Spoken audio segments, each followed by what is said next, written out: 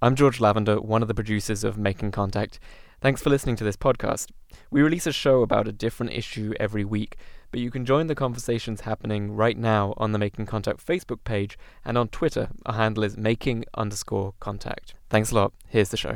Hello, all you beautiful people. How are you doing? Yes, let me hear it. I'm Quan Booth, and this is Making Contact, Social Justice Open Mic at the 2014 National Poetry Slam in Oakland, California. If every little thing that you did made a difference, would you do things a little different? This is Making Contact, a program that informs, inspires, and moves people to take action. Now is the time to pass this bill. Would you believe me if I told you you're the reason we are here? Would there be meaning to your breathing if your exhale made the air? Oh, you're with the radio station that's going to be recording this? Cool. Yeah, I did sign up. Are you recording me right now? Oh. Hi, I'm Chris. Stage name is El Siete, and I'm representing the Santa Cruz Slam team. I'm number 20, I believe, so I'm excited to be a part of this in a non-competitive setting. It's between some hip-hop or just some old spoken word pieces that I have. Most of my stuff is like political, social justice stuff, so I can pull anything from my catalog and it should be relevant. I wanna light up some relief. I wanna set fire to the beast. I wanna dance in the streets like they've always been ours. I wanna flip over some police cars. I wanna riot with you tonight. Come on and put up a fight. We gotta struggle for our love to live tonight. The riots of the 21st century have been characterized as this violent time where the savages come to rise to cause death, destruction, and freedom's demise. But the truth is, we've only come to end this oppressive enterprise. The savages you've seen with the black, the brown, the white, the red, the yellow bodies fighting with their fangs out for the memories of the past that will promise their future, to preserve the thoughts and orders whispered by these seas and trees of the very earth that cradle us. A riot is not about knowing in any certain terms what to do with the fire of a hungry belly, but instead knowing injustice so long it can turn buckling knees back into the dust of creation. A riot is the human animal in a herd of strangers being stalked by wolves in pigs' clothing, whose names you can actually know because it's written on their chest for all to see. A riot is powerless people gathered in need of healing, taking their prayers to the streets, but you won't find anyone kneeling to any gods or masters who use human hammers to forge these worldly disasters as they pull puppet strings of news broadcasters who never speak sincerely about what really matters. A riot is sincere citizens being strung along the spectrum of feeling from ecstasy to misery. Their shackles scraping against colonizer concrete. Their chains rattle in that familiar melody of that old Negro spiritual mutiny on the high seas. A riot is irrational as the subjects of subjugation have been stripped of their ancient reason, made to run faster and faster and faster just to stay in the same place, and then they are told that the advent of the wheel is their reward. Well, some of us can't speak with strangled throats, and some of us vomit words over other stories, and some of us speak with forked tongues, and all of us have been taught not to listen to each other. But that's not something we can't fix. We just need patience, understanding in a process, but there's no time to sit down, dialogue, and talk about the choices you've been given or what type of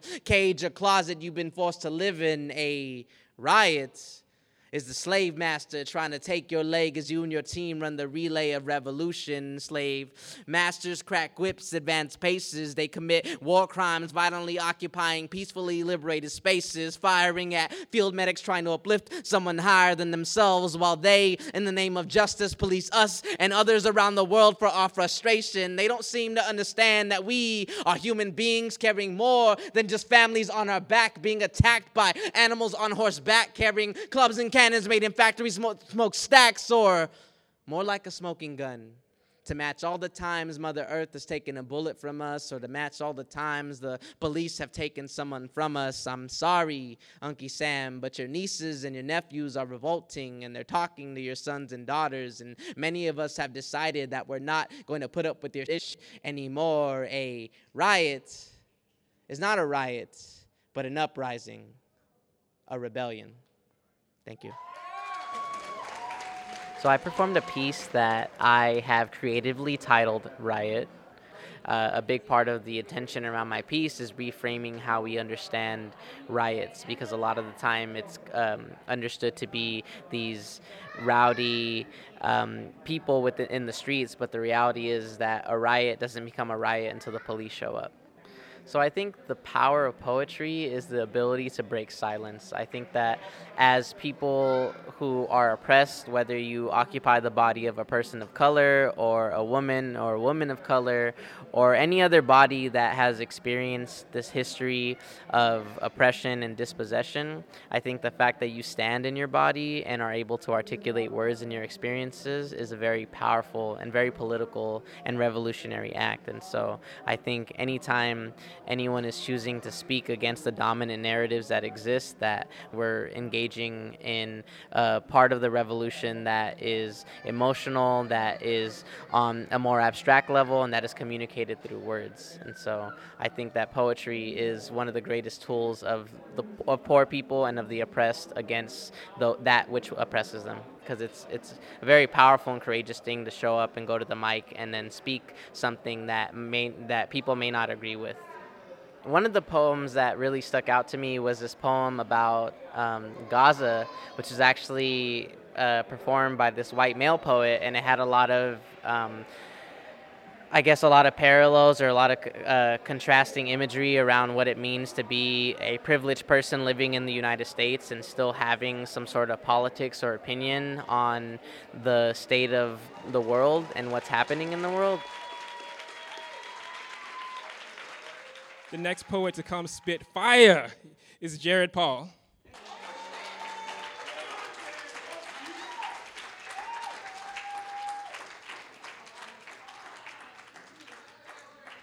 It's called Apartheid Then and Apartheid Now in 5 parts.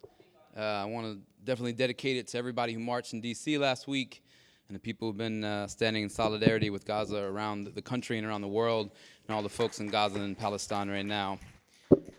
1.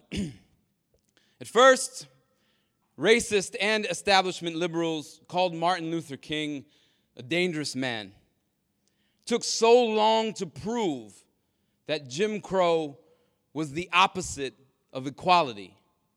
Today, with the internet and decades of accumulated knowledge, why is it so hard to see that we cannot solve crime without first solving poverty?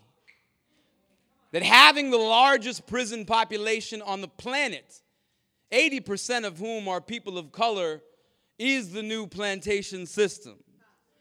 There are thousands and thousands of people in prison right now for victimless crimes, for infractions almost no white person would ever be charged for. There are activists of color right now doing time for the same direct actions that I take part in regularly. Slavery didn't end, it just got repackaged.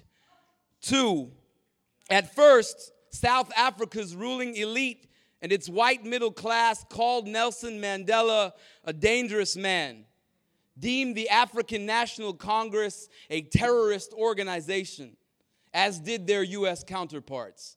It took so long for the world to take an honest look, to acknowledge the brutality, to call apartheid for what it was, an intentionally racist system which denied people of their rights and freedoms based solely on culture and the color of their skin. 3, apartheid is happening today in Gaza.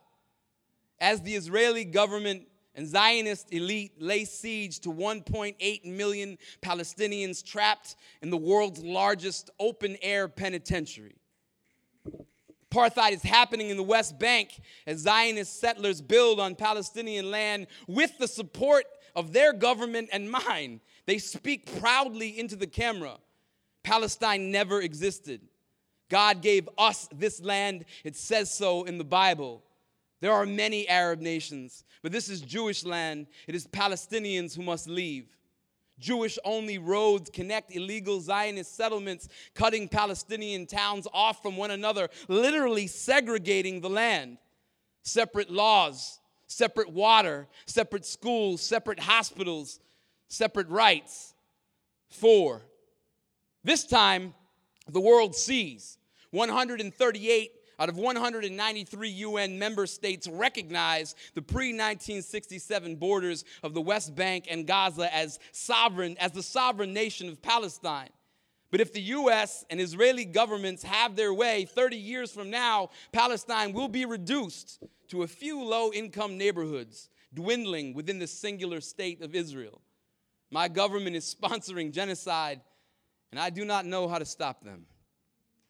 5. In the last 4 weeks, 1,850 Palestinians have been killed by the Israeli Defense Force.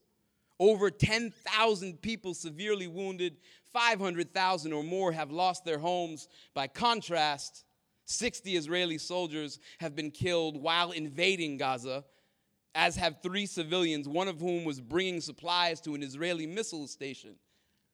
I don't want anybody to die, but this is not a war. It's a massacre. Bombing residential neighborhoods, hospitals, mosques, and schools is a war crime, whether insurgents are there or not. If I were a Palestinian writer living in Gaza, instead of a white male writer living in America, I might already be dead.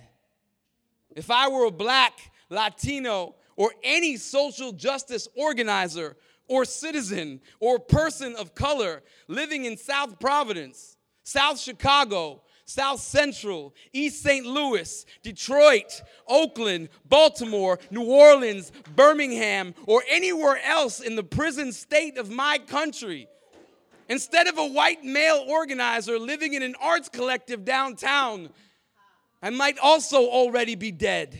What a shameful privilege to sleep beneath the dragon's wing. Born into citizenship and the empire's approved pigments, like winning a lottery ticket I never had to enter. Stuffed full of ballots with my name on them. What a sickening luxury, paying taxes to brutal colonialist superpowers instead of being their target. Free Palestine, long live Gaza, end the occupation, free all political prisoners at home and abroad. It is time to call apartheid for what it is, wherever we find it. Thank you. Free, free Palestine! Please listen carefully.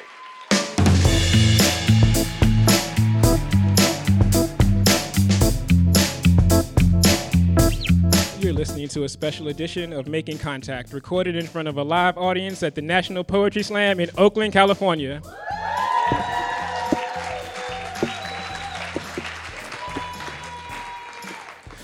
I'm Quan Booth, and you can listen to Making Contact at www.radioproject.org.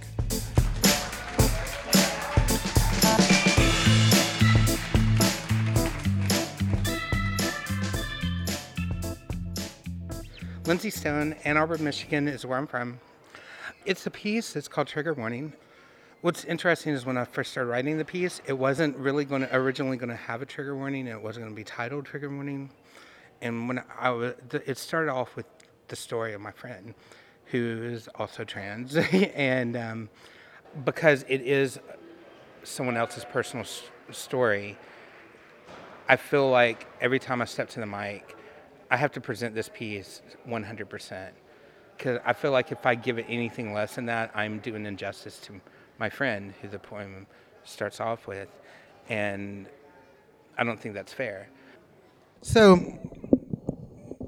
there's a community of activists that are second wave feminists. And as someone who now lives in Michigan and is highly aware of the Michigan Women's Festival's policy of woman born woman, this goes out to them. So. Trigger warning.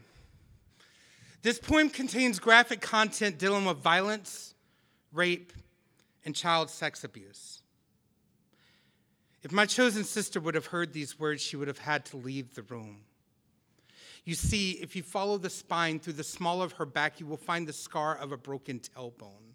A scar that 25 years later sits like restroom graffiti, scribbled across piss-stained stalls. It reads, "He was here." When I tell you that she was raped, split open, left bleeding to die in a ditch, please don't confuse this as a metaphor. At the age of 9, making wishes on stars, the world still knew her as Mel. He tried to fuck the girl out of her. He said, if you want to be a woman, you have to learn to bleed like one.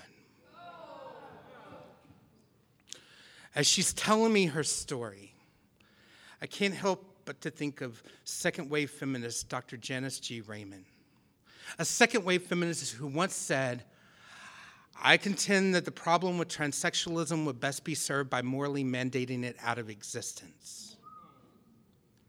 Janice, you must be proud, because my sister's rapist was only following your directions. In your pursuit of safe spaces through the exclusion of trans women, you have helped perpetuate the hunting grounds. You claim safe spaces to protect women from male privilege while excluding a whole community of women whose lives tend to be disposable. Trigger warning, stabbed to death. Trigger warning, slit throat. Trigger warning, her body was found near an interstate in Detroit, decapitated and burned. Her mother could only identify her by her torso. These are not benefits of male privilege. 2,563 less trans women to worry about invading woman-born woman spaces. Janice, you must feel like you won the lottery. Janice, there are no real numbers here. No one is counting. My sisters, forgotten ghosts. A survey conducted in 1998 revealed that 50% of transgender and intersex people have been the victims of rape and assault.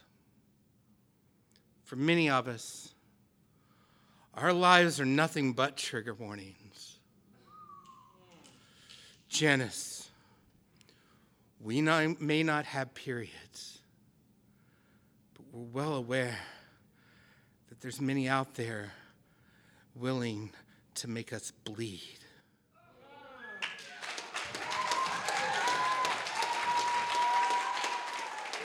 My trans identity is part of my history. It's part of who I am, but that doesn't make me less of a woman. It doesn't change the fact that these are the things I face on a daily basis. You know, I still have to be cautious. Matter of fact, just a couple of days ago, it was late at night, I was hungry, I wanted to eat, but and we couldn't, there was only a place several blocks away to try to walk to. Used to, before transition, I would walk there by myself and not give it to, a second thought. I knew I needed somebody to walk with me, because I'm in a city that I don't fully know. And I'm sitting here wearing a dress and, we have the same fears. We face so many of the same struggles. And to discredit that is just not right. I already realize that if this piece becomes popular and they catch wind of it, I'm going to be attacked. It happens time and time again.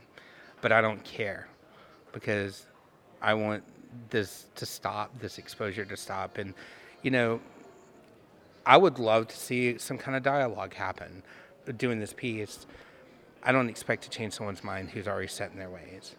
But I do hope that if there's someone who could potentially be influenced by these people who have heard this piece, they are able to think about what they heard, if we're lucky, if we can just keep it from breeding, that mentality from breeding.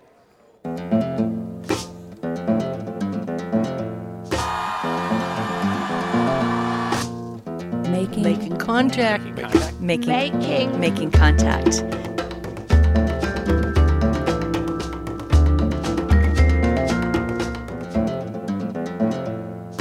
All right, can I have Caitlin Clark up to the mic?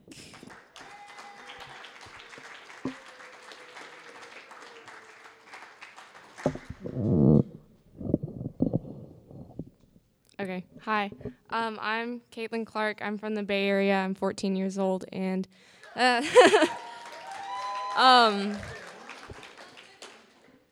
sorry if this poem is like super loud and like yelly and angry, but I wrote this I wrote this poem right after I heard about the UCSB shooting, and so angry and loud and yelly was the only thing that I could be. So. I ride the subway with my legs crossed and think of all of the ways that I can make myself disappear. I have been taught to grow into myself, that I have always been too much or never enough. Apologies have bitten at my words for every time that I choose to wear anything less or more than asking for it. I have caught myself pulling down the hem of my skirt more times than I have spoken with confidence. There are things that women do in order to survive. We are being hunted and made into battered mountains of flesh, stowed away in college campuses and behind bedroom doors. Newscasts have started to sound like witch hunts. In the 17th century, women were accused of casting spells upon members of Puritan colonies. They were tortured for not fulfilling the expectations they were crowned with since conception. So let me bewitch. Burn me at the stake, watch my ashes rise from the ground and carry the idea of me like a lantern. Let me be a wicked woman. Let me claw the male entitlement out of your diaphragm. Let me dismember every part of this patriarchy. You can nail me to your crosses. You can let flames lick my body. You can scald my flesh, but you can never hate this fire out of me. I will not fault myself for every time that I'm afraid of showing my legs. Femininity is as powerful as sorcery. Our bodies strung from white picket fences like Salem. Men's eyes sear holes into my skin like having every inch of you melted off just to see if there was really anything underneath. Bitch rings like witch in my ears. Catcalls synonymous with death sentences. These streets are no safer today for a wicked woman than they were 400 years ago. There is sorcery burning underneath my flesh like fires of 1692. But women know that our fight for survival sometimes means less alchemy and illusion and more of making bomb shelters out of our skin. Powerful women do not always need to prove it. We perform disappearing acts on the train home. We hold our breath when we are approached by strangers. Sometimes wicked women need to cloak our magic to keep from being burned alive.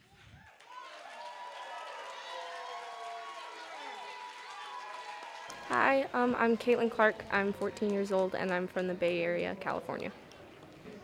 So I wrote that poem a few months ago after I heard the news about the UC Santa Barbara shooting. And I just wrote the poem keeping in mind all of the things that women go through daily and also more of the extreme things that we see on the news and the wide spectrum between that and kind of seeing the comparison between the brutal things that women have to do to survive every day. I kind of discovered poetry, specifically like spoken word poetry, this year, and I started writing about 3 months ago. So poetry has had like an incredible impact on my life, and I think it has the power to change a lot of things and open a conversation about some things that we are afraid of talking about in daily life. I mean, it's like uplifting to share my work with people, but then it's also very exhausting. Making contact.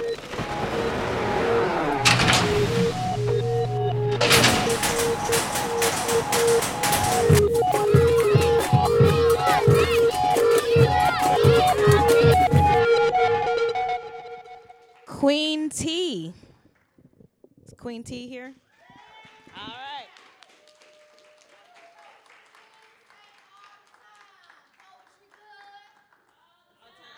Poetry good. He's 22. And sometimes it's hard to tell if his smile rings of joy or trying to cope with those postpartum black boy blues. The kind of pain that no other being could ever understand, let alone be strong enough to stand in his shoes that would walk down aisles, travel miles of this earth that you never witnessed, or go to homes where welcome mats never existed. He's seen some things, baby. And that night they said he had a gun, but there was no gun in sight. Yet they still reached for the clip quick like Friday night lights. Sometimes death ain't a choice. Sometimes the decision is made when real eyes are too colorblind and not fixed with enough grayscale to realize that freedom comes at a price. But even the Trinity couldn't bleed enough to anoint this pain. I'm so tired of these deaths in vain. He wanted to die for his freedom, but instead he was slain. See, the cops gon' pull up, click, clack, and aim. So boy, you better run when you see those flashing lights. Cause see, Latasha Harlins didn't make it that night. Bullet to the back of the head, she only cried cause she was scared like Abner. Beaten until they saw red, his rectum was torn to shreds, and all his family got was a letter that read, "I'm sorry." But at least the officer got some time in jail, yet the crusade had just begun. I know you remember Sean Bell, yes. He would have made a great husband, and I'm sorry that our nation is a product of injustice, Kimani. Didn't know it was his glory day. The bullet grazed his spine, completely piercing through his soul. He was standing on his feet 1 second, then the next out cold, Malice Green. Yeah, he tried to be bold, but the police batons weighed like cracking skyscrapers over his head, left laying in the puddle from which he bled, not to mention the blood that Emmett shed. Grant, Diallo, Martin, Davis, Stansberry, Lance, and Ronald Madison. Don't forget about Anderson. Have you ever witness the weary presence of chalk outlines designed on the very streets that you wants to walk with every beat of your consciousness to survive your journey past the corner store? Ever hear the taunting echoes of black letters on yellow tape wrapped around the very gates that were supposed to protect the place you once called home? Have you ever cried alone? And of course, I know men don't intend to become murderers, but mothers don't intend for their hearts to be broken. So shook and silent screams can only stutter because they can't breathe when their sons grow up to be murdered. There's a war going on out there and it keeps on storming. Ever experienced the pain of a black mother mourning or feel teardrops from open caskets on Sunday mornings? It hurts. But I know that over time, wounds sever and hands create clenched fists with the absence of being remiss, only to fight for those who understand what heartache is. So please, do not weep for my tragedies, because forgiveness is the greatest revenge. I'm Queen T from Columbia, South Carolina. And that's it for this edition of Making Contact. To find out more about Making Contact, visit us at radioproject.org. That's where you can also download past shows and make a difference by supporting our work. Like us on Facebook, follow us on Twitter. Our handle is making_contact. I'm Quan Booth. And Aquila Lewis. And thank you so much for attending the Making Contact Social Justice Poetry Slam at the 2014 National Poetry Slam.